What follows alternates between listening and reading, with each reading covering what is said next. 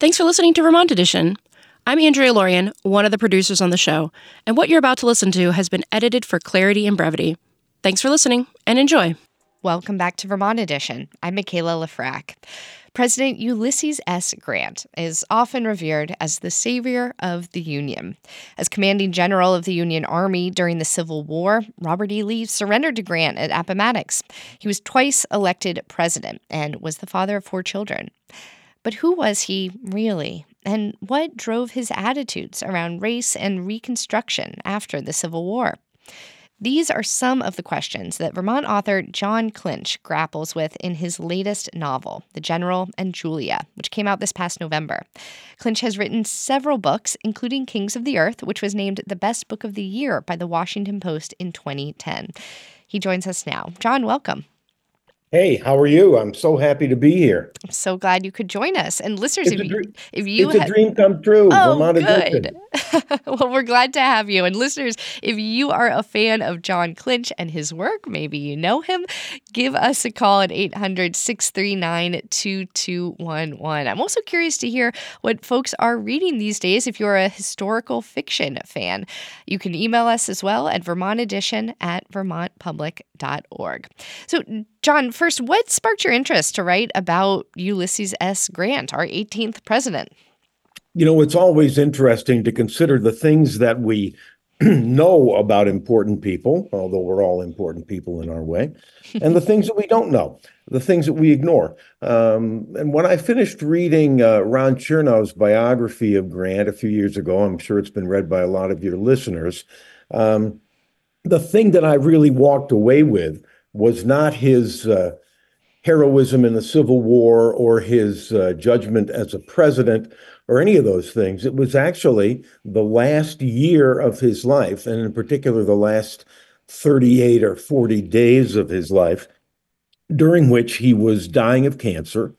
He had lost all of his money to a Ponzi scheme, and in order to keep his family afloat after he was gone, he threw himself into writing his memoirs, which he finished just 3 days before he died. To me, that was heroism of a level and a familial sort that was unmatched by the rest of his life, and I wanted to think about that. Now, this isn't your first rodeo writing historical fiction, and I'm always curious to hear how authors do their research. Now, you mentioned the Ron Chernow biography, but I'm curious if there were other sources that you found really valuable when you were diving into Grant's life and that period of time. Good question. Basically, you have to remember about me the fact that as far as research goes, I'm really more of a happy puppy dog, a golden retriever when I go out there to learn things. And I always insist, if I've dug up some interesting fact, on bringing it back and showing it to the reader. And that's a terrible thing. Why? You've probably read books, at least it's terrible by my lights. It's a terrible thing if it causes the book to get lumpy. If certain things stand out as you go from page to page, and you tend to think, oh, the author found that out and he wants me to know. So therefore, it's better for me to know enough, but not to track down too much detail. Thus, in the case of the Grant book, not only was the Chernow biography and a couple of others, they were helpful. Also helpful was Mark Twain's biography, his giant 3-volume biography that came out a couple of years ago, because he was a friend of Grant's. And in I think it's the second book of his autobiography, he talks about the day that they first met. And he reports later about helping Grant get his book published. And therefore, Twain's recollections were as helpful to me in the things that I was interested in as Grant's recollections were. Well, you mentioned being like a puppy with some exciting facts that you learned. And I am curious if there was something that you learned about Ulysses S. Grant during your research into his life that surprised you, or some little tidbit that did make it into the book. Here's something that did. How about something that didn't make it into the book? Uh, this is an interesting fact that I'm not sure if I learned this during the research or after. I think it might have come after. And it's an interesting point for this moment in our history, or the last few years of our history. Ulysses Grant was the only sitting president ever to be arrested. He and Really? his Yeah, he loved horses. He loved horses above almost anything except his country and his family. Is that Uh, related to the arrest? oh, yes, it was.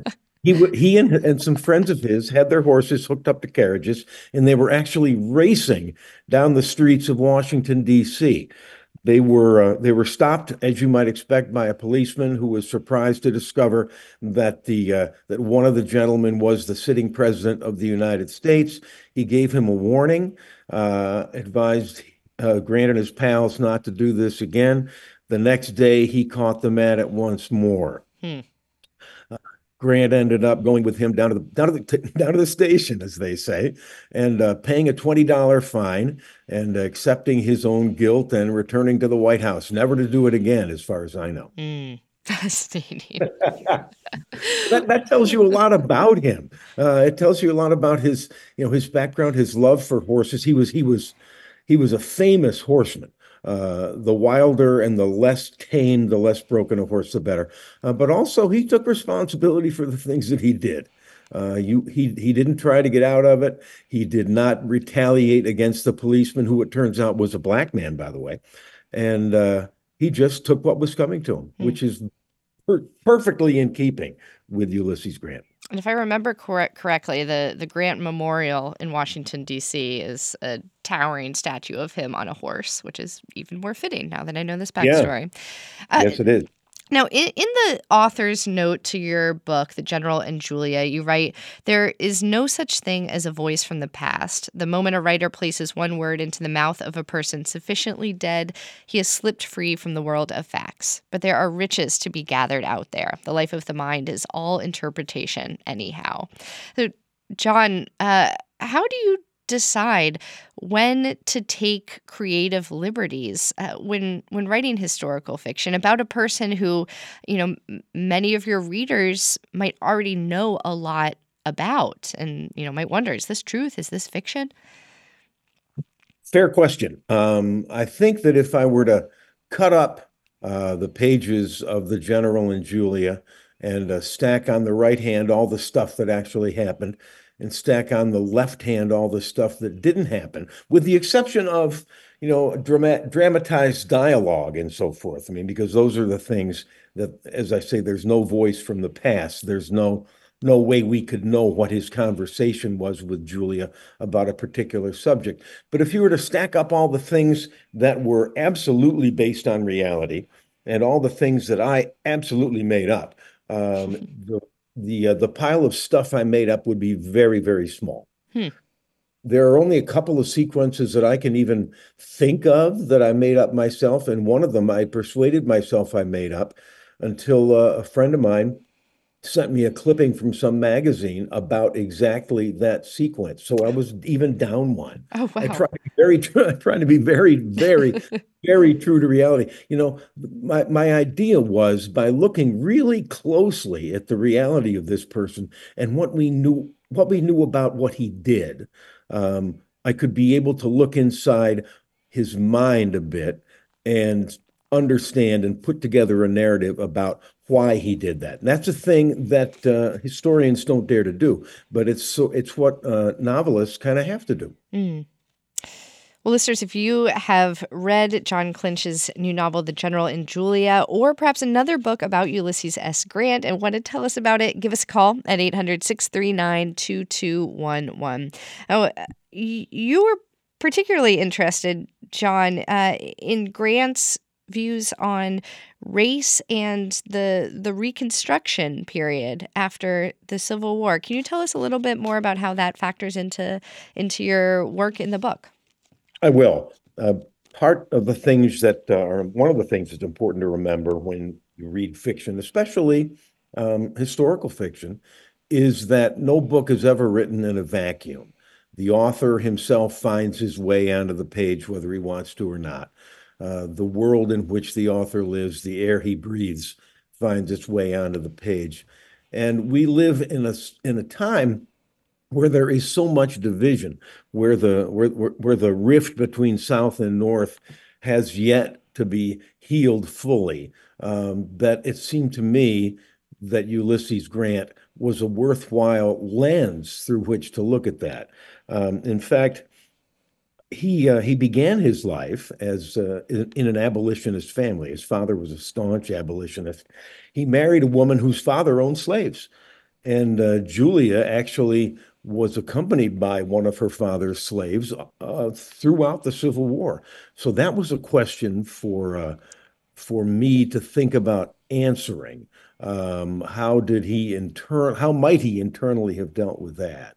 Um, Hmm. as time went by, he at the beginning didn't care much about the institution of slavery. It was a bad business decision, he thought, but it wasn't much of anything else to worry about. And as time went by, his relation with an understanding of both the institution of slavery and Black people as individuals and as a group matured and changed. And when he settled or had the truce that ended the Civil War um, with Robert E. Lee, he went on in some ways that we know about to wonder if the thing he had said, the thing that they had agreed to in the surrender documentation, was entirely correct, because he had essentially said to Lee, to the South, like it says in the Bible, go forth and sin no more, instead of calling for them to be punished. He began to wonder as time went by if that had been the right thing to do. Hmm. Oh, fascinating. Well, I'm just keeping an eye on the time here. Jon, I have so many more questions for you and for listeners who are compelled by your book and the story of Grant. Be sure to pick up the General and Julia, a novel, at your local bookshop. Jon, are you doing any upcoming book events or tours? It, Where can people see you and talk to you about the book? it's just about running out right now, actually. Tonight, however, is one of my last two dates. I'll be at Northshire Books in Saratoga Springs, not far from home here in Vermont. And I'll be there sponsored by, of all places, the Friends of Grant Cottage, which is over there in New York State, in the Adirondacks. It's the cottage where he died. So those folks who maintain and run that place will be greeting me and sponsoring me there at Northshire tonight at 6 o'clock. Hmm.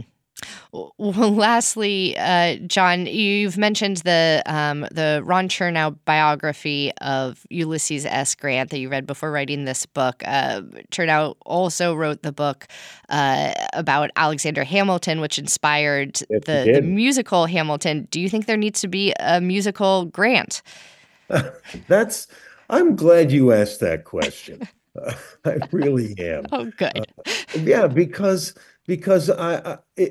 I've always thought that if anybody needed to be have me explain to them what the Grant book was, what the General and Julia is, I would say that it's my version of Hamilton.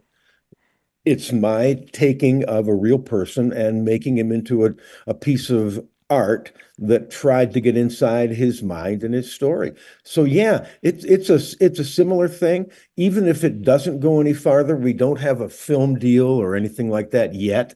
But if it doesn't go beyond the page, I like to think that the musical quality of the writing, which is important to me, provides a little music, not rap music, but my own music.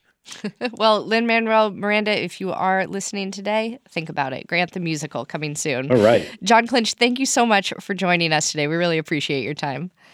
Thank you, Michaela. It's been a pleasure.